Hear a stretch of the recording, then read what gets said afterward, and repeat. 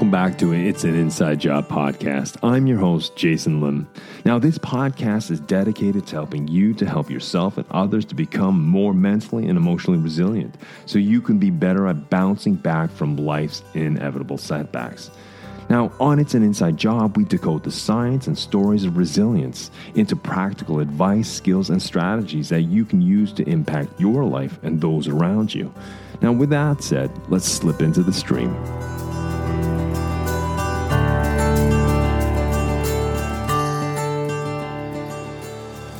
Hey, great that you can join me again for a new episode. We are at the top of a new month, and November is here as we count down towards Christmas. This week, as I do at the top of every month, I like to do a solo project. So we'll jump into that. But what I'd like to do is first introduce what I have coming up this month for you guys. Starting next week, episode 20, Amy Sandler from Radical Candor will be joining me. And we've titled the episode Constructive Conflict, Difficult Conversations, and Radical Candor. Now, she's trained tens of thousands of people across the spectrum of roles, including CEOs, leadership teams, mid-level new managers, on how to have difficult conversations, how to have constructive conflict. And in this episode, we talk about what is radical candor and how radical candor methodology can be used at work, and how important it is to build psychological safety, and how it is that difficult conversations go to building a feedback culture in any organization. And the week after that, episode 21, it's titled How to Escape the Addiction of Substance, Behaviors, and Mindsets. And my interview will be with Dr. Lemke. Now, she's a professor of psychiatry and behavioral science at Stanford University School of Medicine, and she's also the chief of the Stanford Addiction Medicine Dual Diagnosis Clinic. Now, she's also appeared in the Netflix documentary The Social Dilemma, which provides an unvarnished look at the impact of social media on our lives. And we talk about her new book, Dopamine Nation, Finding Balance in the Age of Indulgence. Now, it was an instant New York Times bestseller. Now, in that book, Dr. Lemke explores how to moderate compulsive overconsumption in a dopamine overloaded world. And we do a deep dive to understand the effects of dopamine on our mindsets and our behaviors and everything else that we are as human beings. And rounding off the month, we have episode 22, which is mapping threats and mitigating risk. Advice on building organizational resilience from a former detective and soldier. And Paul Henriksen will be my guest. He is the COO of Einung Safety Consultant. Now, this is a company that specializes in making risks and consequences and vulnerability analysis for both private and public sectors, the businesses. And that includes fire departments and municipalities and private enterprises also. In our conversation, we talk about what he learned from life-threatening situations in the theater of Afghanistan. And he also talks about how first responders and police officers psychologically deal with tragedy and how important it is to diffuse and debrief after a crisis in a threatening situation. And all these lessons learned can be applied to us as individuals or as organizations. And so those are the three fascinating conversations I'll have in the month of November, and I hope you'll be able to join me each of those Mondays. But today, I'd like to focus on my solo meanderings here on how to give and receive feedback. As we've talked about many times, feedback is a core essential skill in order to establish psychological safety within any team and organization. Many of us have the noble intentions to give feedback, but sometimes how we do it doesn't go as we planned. And so the reason I want to talk about the art and science of feedback, I think it's a great primer. It's the nuts and bolts of how to give feedback, but it's a great primer that'll lead into Amy Sandler's interview, which follows next week. So let's slip into the stream, and I'll see you on the other side.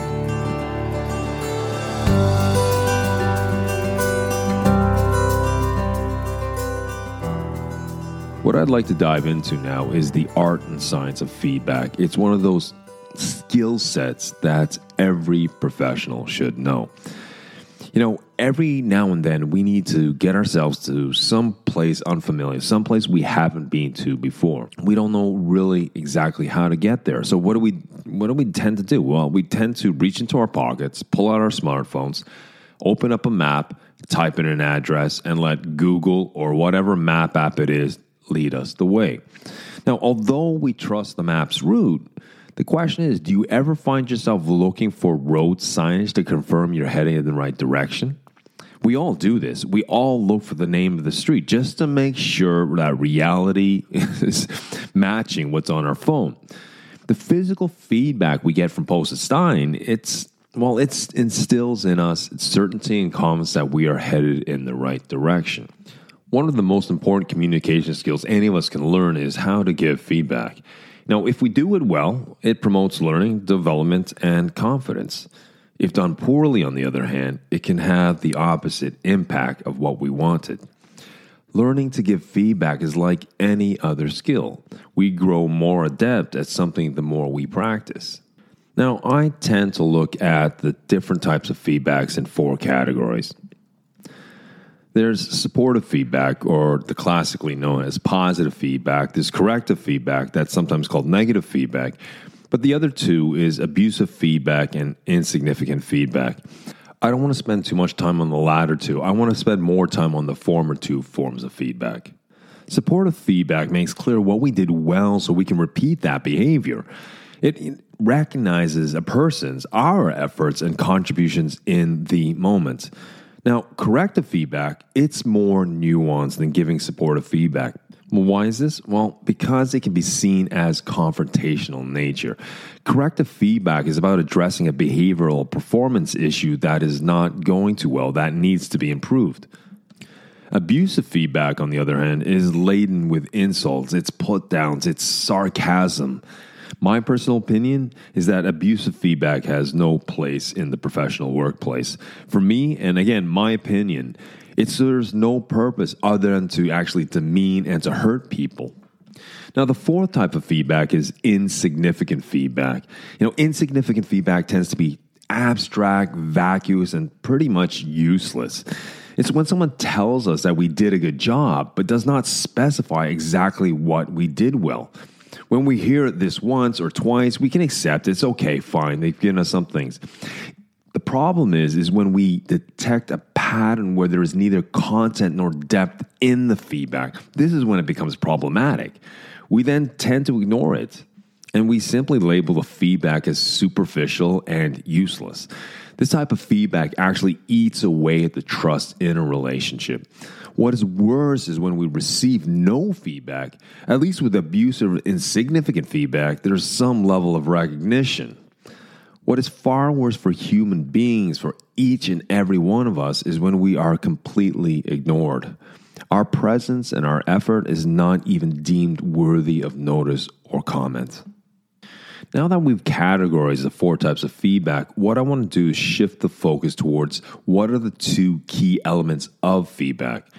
Now, there's 2 of them when we give feedback. There's task feedback and there's social feedback. The task element is the quantitative part of feedback. This includes what we can be either measured or what can be observed. Now, for example, this could be such as delivering on deadlines. It's a specific date at a specific time, or showing up to a meeting on time. It could also entail how I communicate and collaborate with my colleagues. Am I too abstract or too detailed? Do I speak with a diplomatic tone or do I take a more aggressive tone? Am I able to prioritize or organize my task? Now, the task element should be specific and concrete.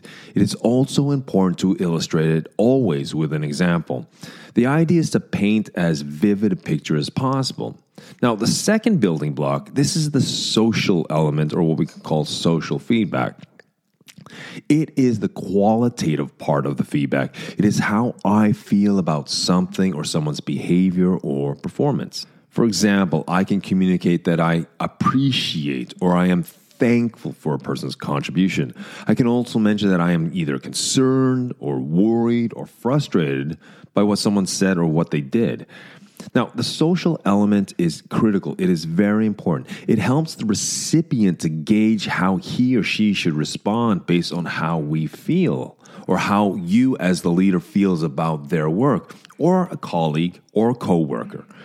Now, to be even more specific, I can use qualifiers to give emphasis on each of those emotions. So, for example, instead of saying, I am concerned, I can instead say, I'm slightly concerned or I'm very concerned. Using qualifiers helps the recipient to interpret your feelings with more precision.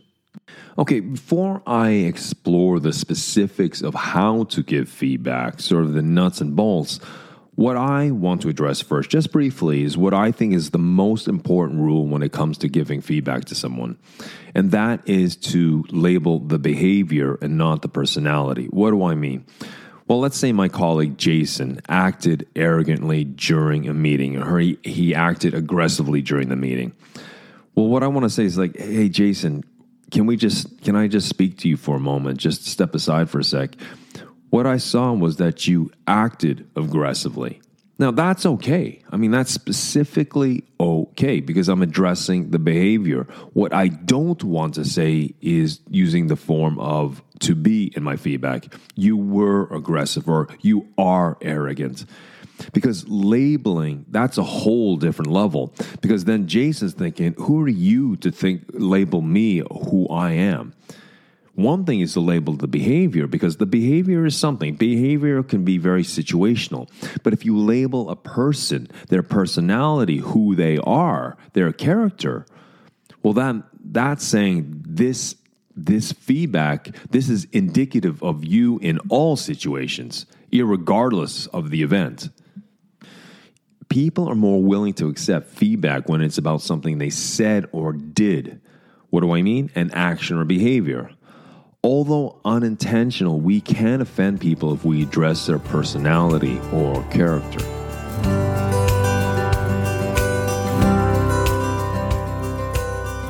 All right, let's move the conversation about the specifics, the nuts and bolts. So the first model I want to talk about is the supportive feedback model or positive feedback model. So the following is a 4-step process that I teach to all my clients. So step 1, it's about describing the specific behavior. Step 2, it's describing the consequences of that behavior. Step 3, it's describing how you feel about the behavior. And the final step, or step 4, is describe the reasons why you feel that way. Now, if you notice, step 1 and step 2, the first 2 parts address the behavior and its consequences. This is what we referred to in the previous section as the task element or task feedback. The latter 2 sentences, step 3 and 4, well, they address the social element of the feedback. So let me give you an example to illustrate this.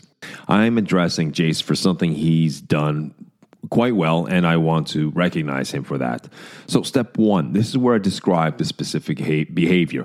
Jason, thanks for putting together the project update on such short notice. It was great how you ordered the data and explained the findings in simple and clear terms.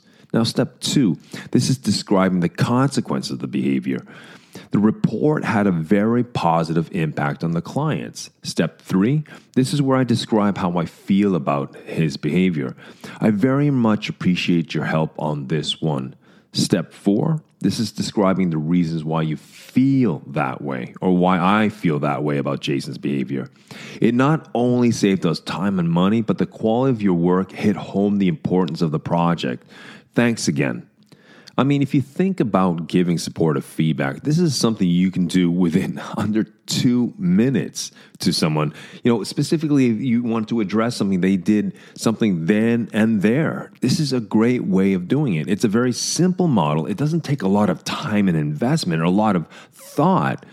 Supportive feedback is just that. It's finding something that they've done well that has impact on yourself or others and to give people recognition.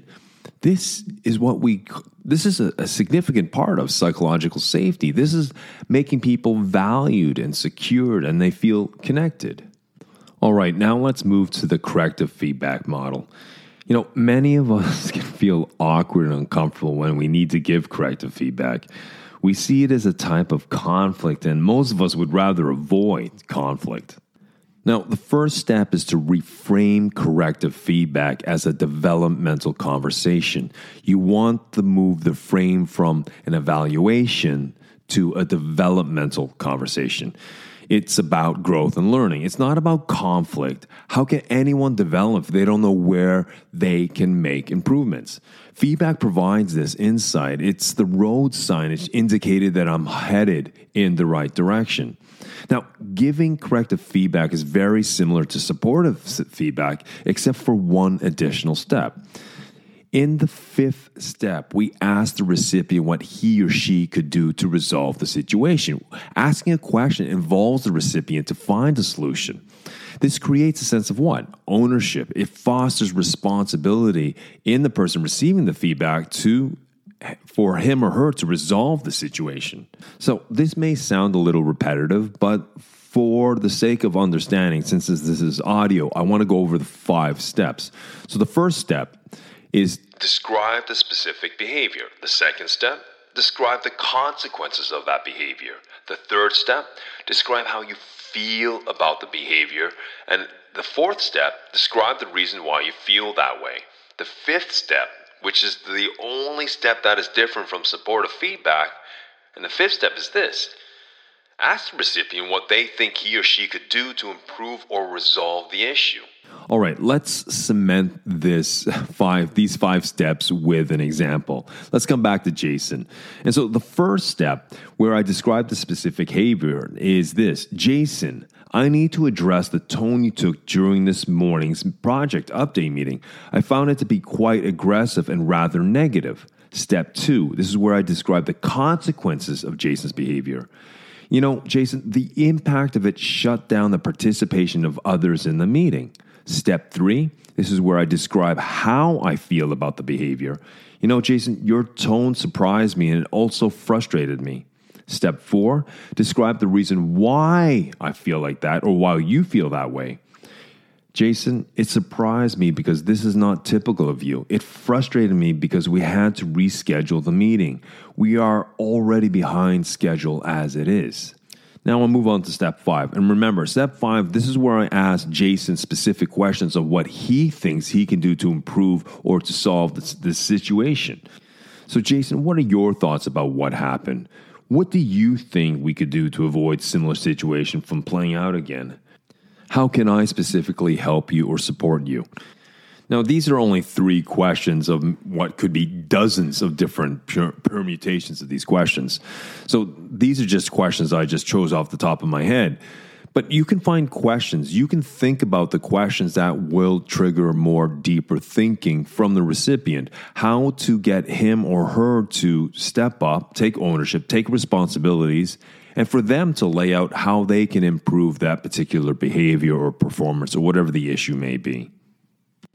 So far, we've just talked about how to give feedback, but what's just as important is the ability to ask for and to receive feedback, because feedback is an essential component in all our personal and professional developments.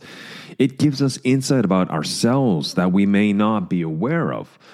If feedback is to have value, then we want to approach people we respect and trust. This might be a close colleague, but it can also be with someone who you cross swords with on occasion, but highly respect.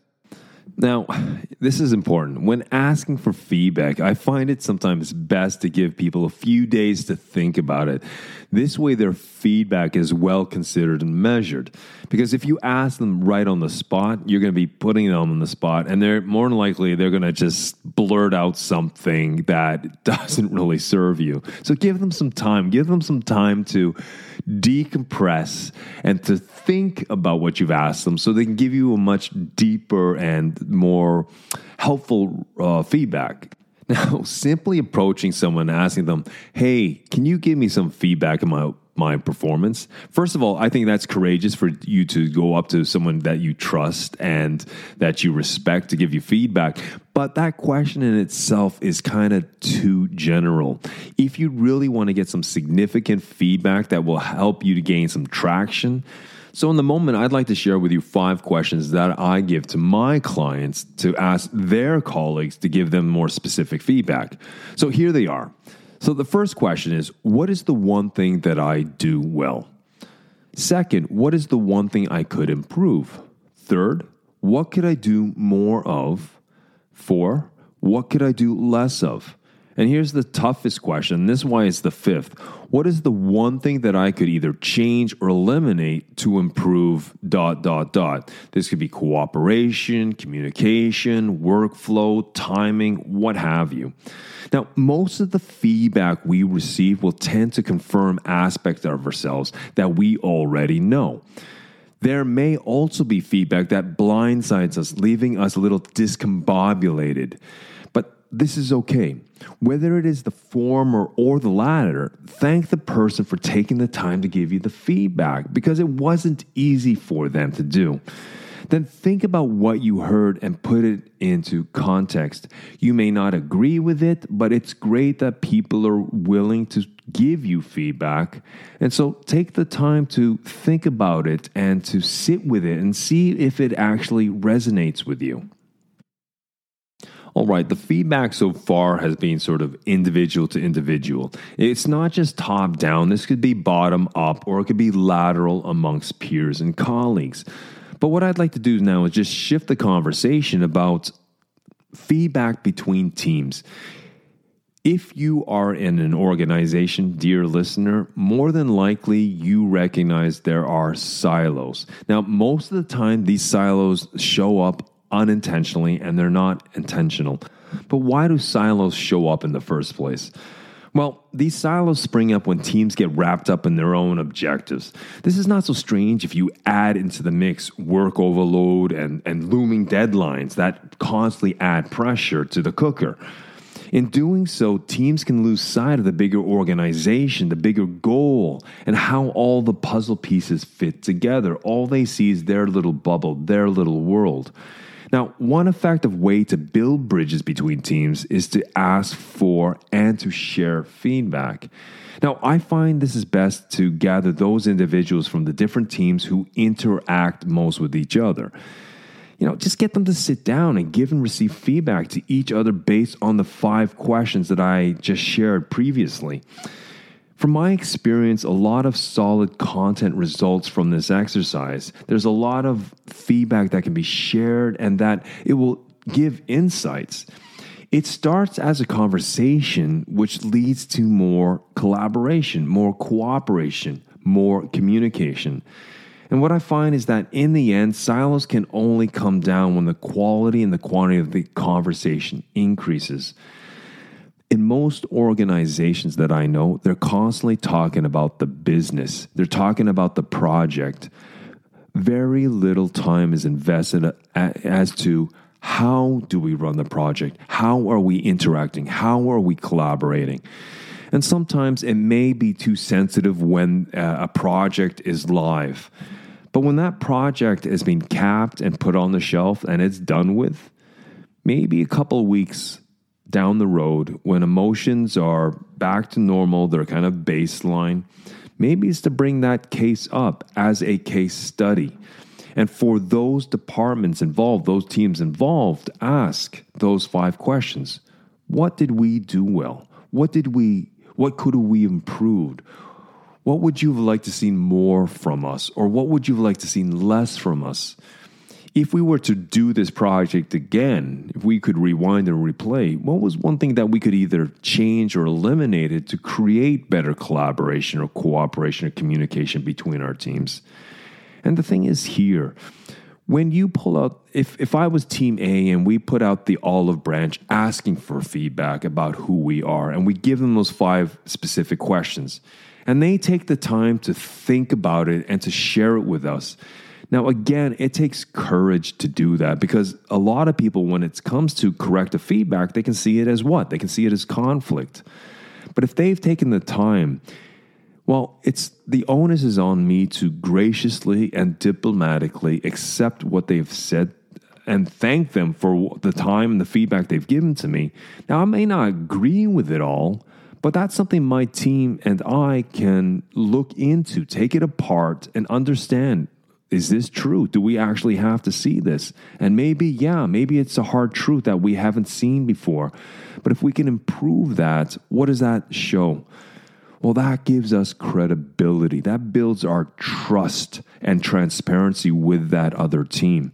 And what happens naturally, because that trust and transparency is that the silos start coming down because people think, you know what? They are willing to take a hit. They are willing to get some hard feedback from us in order to improve the collaboration.